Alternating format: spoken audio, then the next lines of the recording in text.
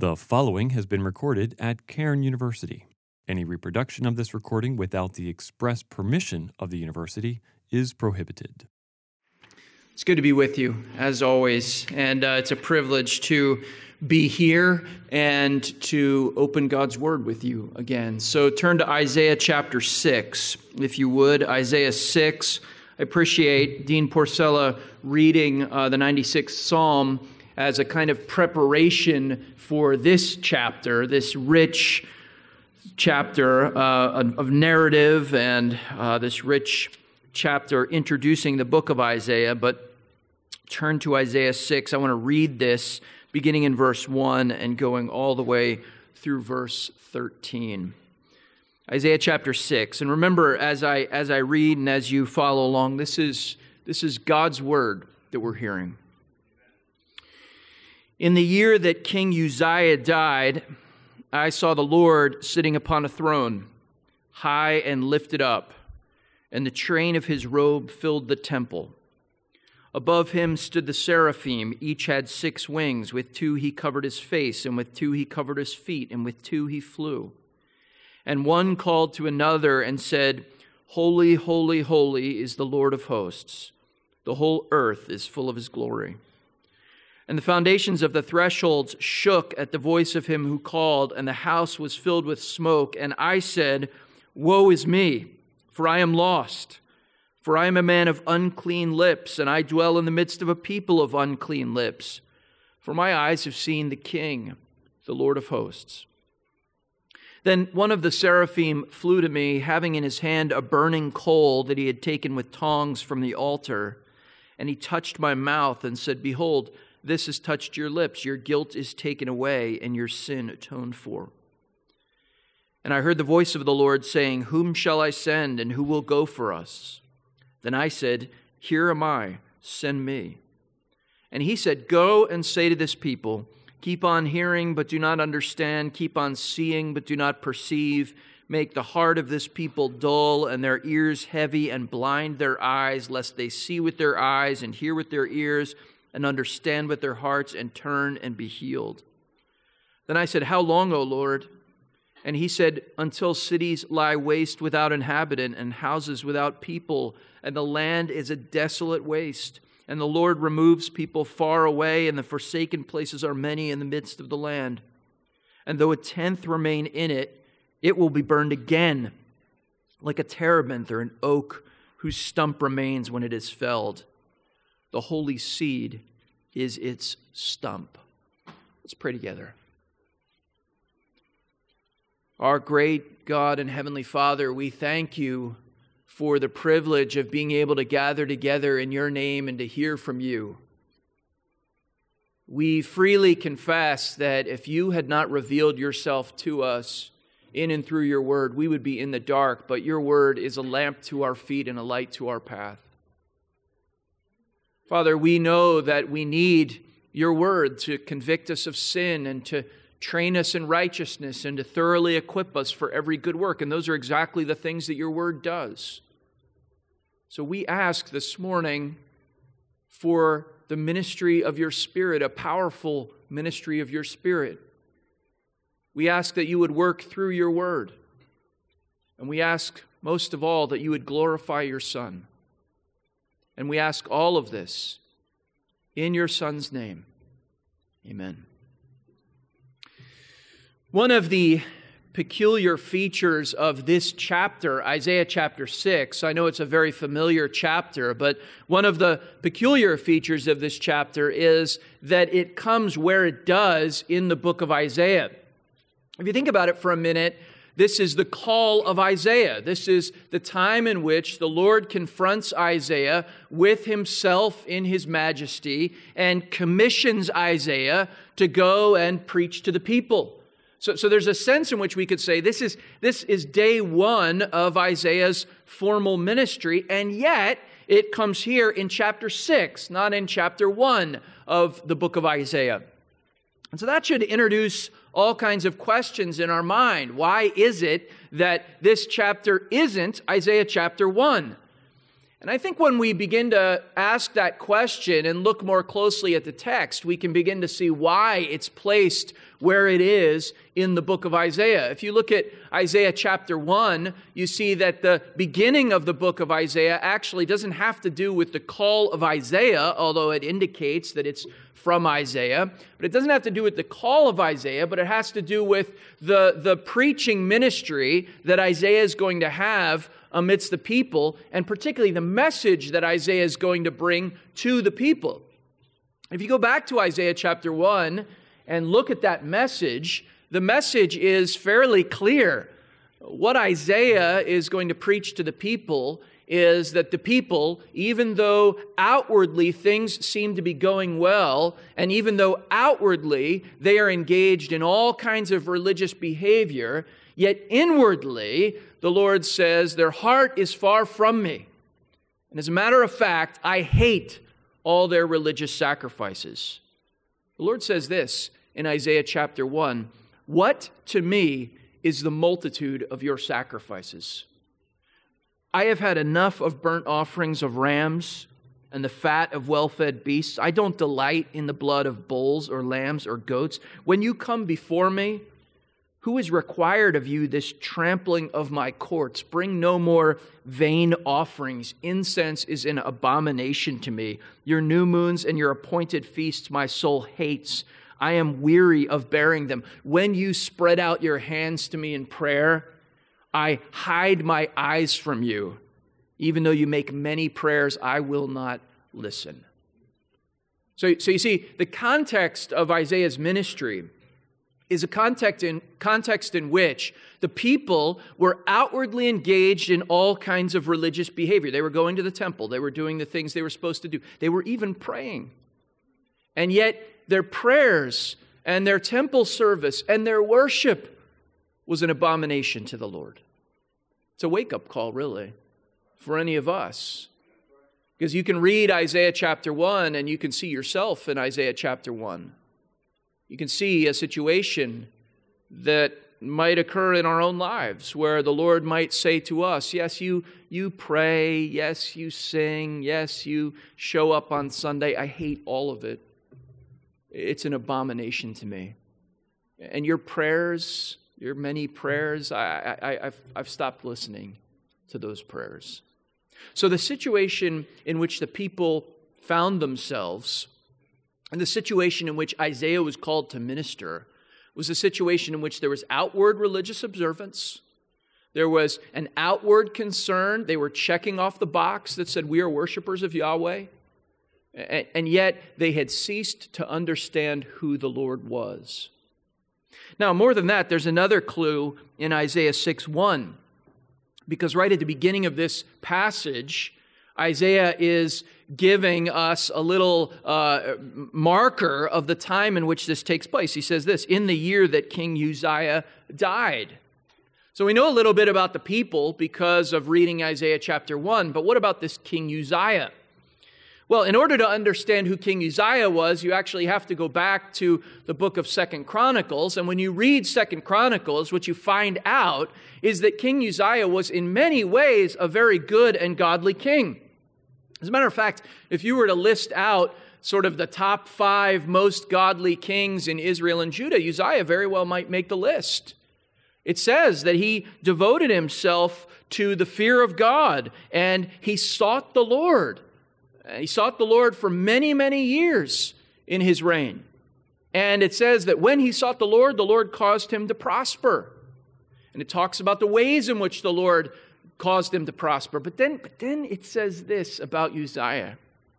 It says, but when he was strong, he grew proud to his own destruction. That's really one of the great hazards we can face in life. We think that the hazards we face all come about when we're weak. But actually, biblically speaking, we have more to worry about when we're strong than when we're weak. When Uzziah grew strong, he grew proud to his own destruction. And what he did in particular was this. Uzziah, at a certain point, far into his reign, after being blessed by the Lord and pleasing the Lord in many ways, far into his reign, what Uzziah did was He decided in his strength that he was going to go into the temple and offer incense before the Lord. Now, that was contrary to the Lord's instructions. And what happened was, when Isaiah went into the presence of the Lord to offer incense, the Lord struck him immediately with leprosy. And he lived with that skin disease for the rest of his life. So I say all that to say, the background context of this chapter, of Isaiah chapter 6, is this. Isaiah was ministering among a people who outwardly had religious observance, yet knew nothing of who God was. And Isaiah was ministering right on the heels of a king who in many ways was a godly man, yet ultimately took the things of God lightly. Now, could that be said of us today? Would it be said of us that we are people who fear the Lord, treat the things of God with the weight that they deserve? Or would we fit more neatly into the description of Isaiah chapter 1? Or maybe the description of King Uzziah? Well, it's in that context that Isaiah has this vision of God. And here's how it's described. It's described as the Lord sitting upon a throne, high and lifted up, with the train of his robe filling the temple. And then we see this description of these seraphim, these angelic messengers, with 6 wings, and with 2 of their wings they covered their faces because they couldn't look at the Lord, and with 2 they covered their feet, covering their shame in some respects, and then with 2 they're flying, and they're singing to each other antiphonally in the presence of the Lord. And what they're singing is this. In verse 3, it says, they called to one another and they said, "Holy, holy, holy is the Lord of hosts." Now, you know this from your study of the Bible. You know that sometimes in the Bible, there will be this kind of intensification that takes place when something is repeated. So you think about Jesus. When Jesus is speaking, many times he'll say, "Truly, truly, I say to you." There's a sense in which he didn't need to say any of that. We know that he was speaking the truth, but he says, "Truly, I say to you." And then he says, "Truly, truly, I say to you," to intensify what it is that he's saying. But here we have this threefold intensification of this attribute of God. You know, it's the only attribute of God that appears this way in Scripture.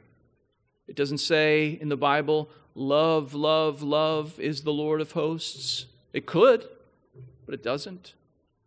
But here we have this, and we see it again in that heavenly vision in Revelation. Holy, holy, holy is the Lord of hosts. And that's appropriate because God's holiness is the attribute of God that is most commonly expressed in the Scripture. In fact, oftentimes that attribute of holiness is added onto other things that are said about the Lord. So it will talk about the love of God, but sometimes the Bible will talk about the holy love of God, or the wrath of God, but it's the holy wrath of God. Because there's a sense in which the one thing you have to understand about the Lord, if you understand nothing else about Him, is that He is holy, holy, holy. Now, what does that mean? It's a kind of absolute purity that sets Him apart from anything or anyone else. You think God's like you? No. God is holy, holy, holy. You think God is like the creation? No. He's holy, holy, holy. And this is so significant that it qualifies everything we say about Him.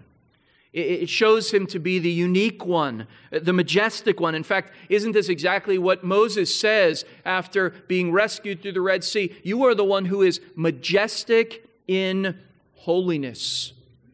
And frequently the Bible will talk in these terms. It will say, don't think God is like you.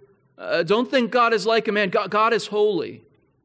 And even when giving ethical instructions, The Bible frequently says things like this. This is repeated over and over again in the law. That because you're God's people, you need to be holy as I am holy. It's this distinctness, this sense of being set apart utterly from His creation. And everything that is in God's service is set apart in just the same way. Of course, it goes without saying, God's holiness sets Him apart from all that is sinful. You are holy and you cannot approve of any evil thing, the Bible tells us. The Bible says because God is holy, the plans of evil people are an abomination to Him because He's a holy God.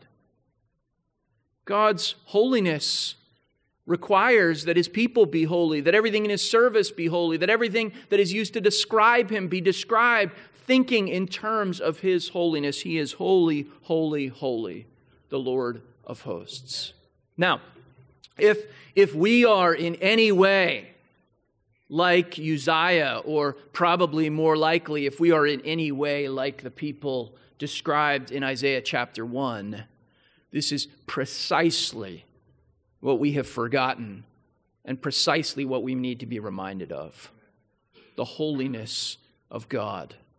And there is a sense in which you can't even begin to talk about God, to speak of Him, to think about any of His other attributes if you don't understand that He is holy. So this is why Isaiah is confronted with this reality. This is why the seraphim continually say to each other these words: God is holy, holy, holy. But you note that that's not all that they say in verse 3. They do say, holy, holy, holy is the Lord of hosts. And that might lead us to think that because God is holy, because He is different, because He is distinct from His creation in ways that we can't even grasp, because of this, therefore, we can have no knowledge of God. But look at what it says. Holy, holy, holy is the Lord of hosts. And the whole earth is full of His glory. Isn't this exactly what the psalmist says? The psalmist said, the heavens declare, they shout forth the glory of God.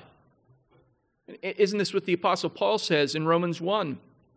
Since the creation of the world, God's invisible attributes, His divine power, has been clearly seen, so that men are all without excuse. Why is that? It's because the whole earth is full of the glory of this holy God. You know, you have people that you meet, and perhaps this thought has crossed your mind as well, that say something like, well, if only God would provide me with a sign, if only He would give me some additional piece of evidence. Now, first of all, of course, that's a misunderstanding of the holiness of God. He owes us nothing.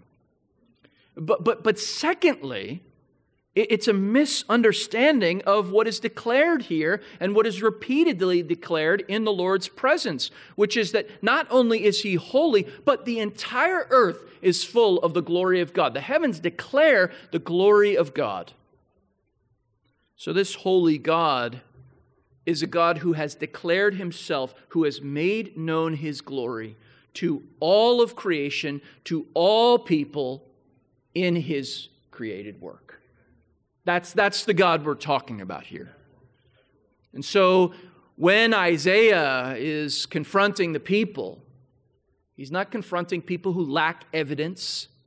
He's not confronting people whose circumstances make it a little hard for them to relate to God. No, he is confronting people who have, as Paul says, suppressed this truth that the whole earth is full of the glory of God. Calvin said this: the earth, think about creation. The earth is like a giant theater. And we are like ones who walk through the theater wearing blindfolds. We can't see what is clearly displayed in front of us. And that is the glory of God, which is displayed in the whole earth. Now, this is, of course, a mind-blowing experience for Isaiah. And it gets even more intense in verse 4, because not only does he hear this declaration, but it says all the thresholds shook and the house was filled with smoke as all this was going on.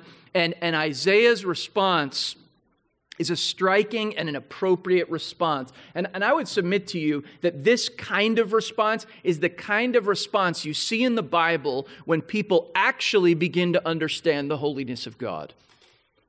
I'm very struck by the fact that when people speak of intense spiritual experiences that they have, oftentimes they'll describe it like this: I just felt feeling so warm. I left feeling so warm, so charged up, so energized. Felt so good about myself.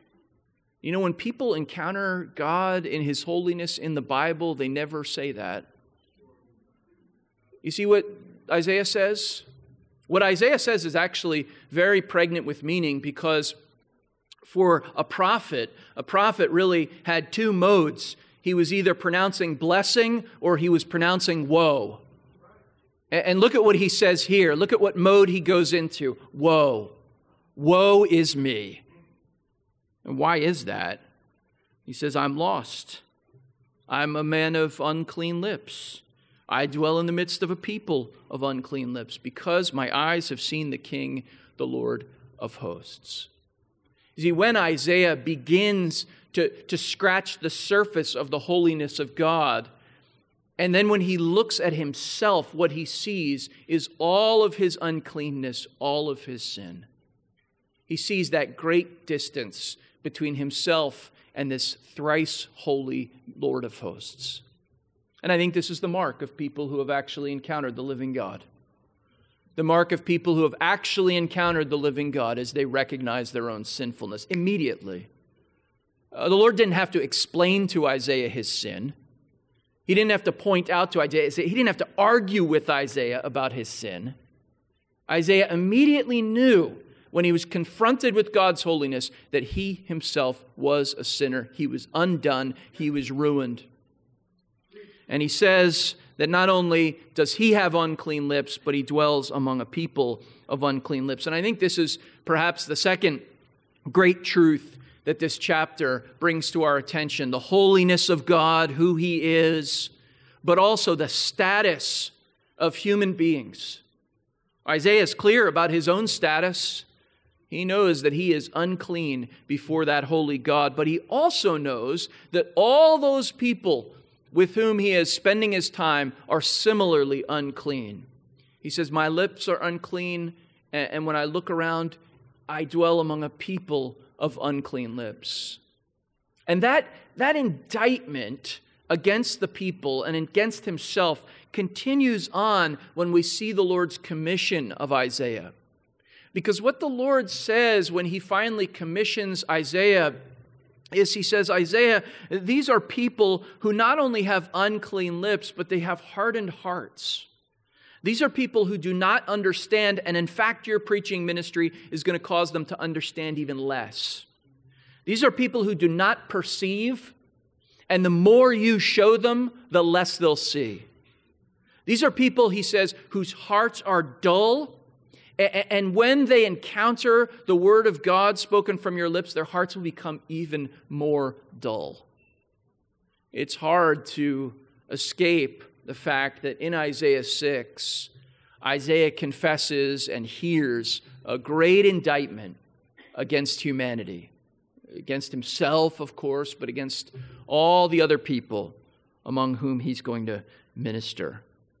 And it's interesting, of course, because lest you think that these people were particularly wicked and they were particularly worthy of this kind of description, what we find, of course, in the ministry of Jesus is that this passage is quoted again and again and again and alluded to again and again and again, and it's alluded to in the context of Jesus saying, that's exactly what I'm facing right now. I'm facing that kind of dullness of heart, blindness of the eyes, deafness of the ears. And I wonder if we had this kind of vision today, if we were given this kind of description today, what the Lord would say about our condition as a people, hardened hearts, perhaps, people who know very little of the holiness of God, people who think very highly of themselves, but very little of the Lord enthroned in holiness. So then the question is, how is the Lord going to work in the midst of all of this? He is holy, people are sinful, and so what is it that he's going to do? Well, first, what he does, of course, is he ministers directly to Isaiah. We see this in verse 6. Isaiah recognizes that he has unclean lips, and he knows there's nothing he can do about it. It's interesting to note that Isaiah doesn't say, I'll try to do better. Next time, I'll try to speak more clearly and not have this uncleanness pass through my mouth. But he doesn't even bother to say that. Isaiah recognizes that he needs the Lord to do something radical in his life. And that's exactly what happens in verse 6. One of the seraphim flew to me, he says, having in his hand a burning coal that he had taken with tongs from the altar. And he touched my mouth and he said, "Behold, this has touched your lips. Your guilt is taken away and your sin is atoned for." What does God do in the midst of this kind of failure to understand his holiness, this kind of uncleanness, this kind of hardness of heart? What the Lord does is he cleanses Isaiah through a work of atonement. Look at this. Your guilt is taken away, Isaiah. Your sin is atoned for. He's the one who has to do it. He's the only one who can do it. I'm convinced that when people begin to think that somehow through their own efforts, through their own good works, through their own status, through their own family background, if people begin to think that they can save themselves, they've never even begun to encounter the holiness of God. Because Isaiah knows when he hears about God's holiness that the only person who can do something for him is God himself. And it has to be a work in which God takes his guilt away and God atones for his sin. But you know, that's not all that God does in this context. God does provide atonement. God does take away this sin of Isaiah. But then, of course, God sends Isaiah. Isaiah can't help but respond to the Lord when he says, "Whom shall I send?" And Isaiah, of course, says, "Here am I, send me." But then what the Lord tells Isaiah is, Isaiah, what you need to do is you need to preach the truth to this people. And notice this, you need to preach the truth even when it is rejected. Have you ever thought about this pattern in the Bible? Remember that little phrase Jesus uses in John chapter 8? He says this, "Because I tell you the truth, you do not believe me." He doesn't say, "I'm telling you the truth and you still don't believe me." He says, no, it's because I'm telling you the truth that you don't believe me. And that's exactly the ministry Isaiah has amidst these people. Isaiah, you're going to tell them the truth. And because you're going to tell them the truth, they will not respond. They won't believe you. You know, this is actually fairly common in the Bible. Did you know that? It's fairly common for prophets to be commissioned and to be commissioned in situations where the Lord tells them, you need to preach the truth no matter what, and people are not going to believe you. How's that for advice? How's that for a commission? You need to go out into the world and you need to tell the truth to people. And because you tell them the truth, they won't listen. Well, that's what happened to Jesus. This may be the kind of life that many of us are called to. We don't know. What we do know is that Jesus says, in this life you will have trouble. And we do know that the Apostle Paul says, all who desire to live a godly life in Christ Jesus will be persecuted. And with Isaiah, he tells him very clearly, you're going to preach the truth, and they're not going to listen to you. In fact, what's going to happen is they're going to be more hardened in their sin. They're going to rely on their religious observances. They're going to rely on the fact that things seem to be going well. They're not going to worry about the trouble you're predicting. They're going to ignore you. And in ignoring you, they're ultimately ignoring me. But that's not the only thing that the Lord gives Isaiah. He atones for his sin. He gives him this message to preach the truth even when it's rejected. But then there is this little hint at the end of hope. And it comes in the midst of a great message of judgment. The Lord basically says, Isaiah, you're going to have to keep preaching this message. People are going to reject you. And Isaiah says, how long do I have to do that? And the Lord says, you have to do it until they all get carried away in judgment. And there are going to be about 10% left in the land. And then what I'm going to do is I'm going to go back and destroy that 10%. But then, after that, he says in verse 13, though a tenth remain in it, it will be burned again like a terebinth or an oak whose stump remains when it is felled. And then he says this, the holy seed is its stump. And if you read a little further in this section of Isaiah, it's not in chapter 6, it's a little bit later in chapters 10 and 11. If you read a little later, what you realize is that holy seed about which he speaks is described this way. There shall come forth a shoot from the stump of Jesse, and a branch from his roots will bear fruit, and the Spirit of the Lord shall rest upon him, the Spirit of wisdom and understanding, the Spirit of counsel and might, the Spirit of knowledge and the fear of the Lord.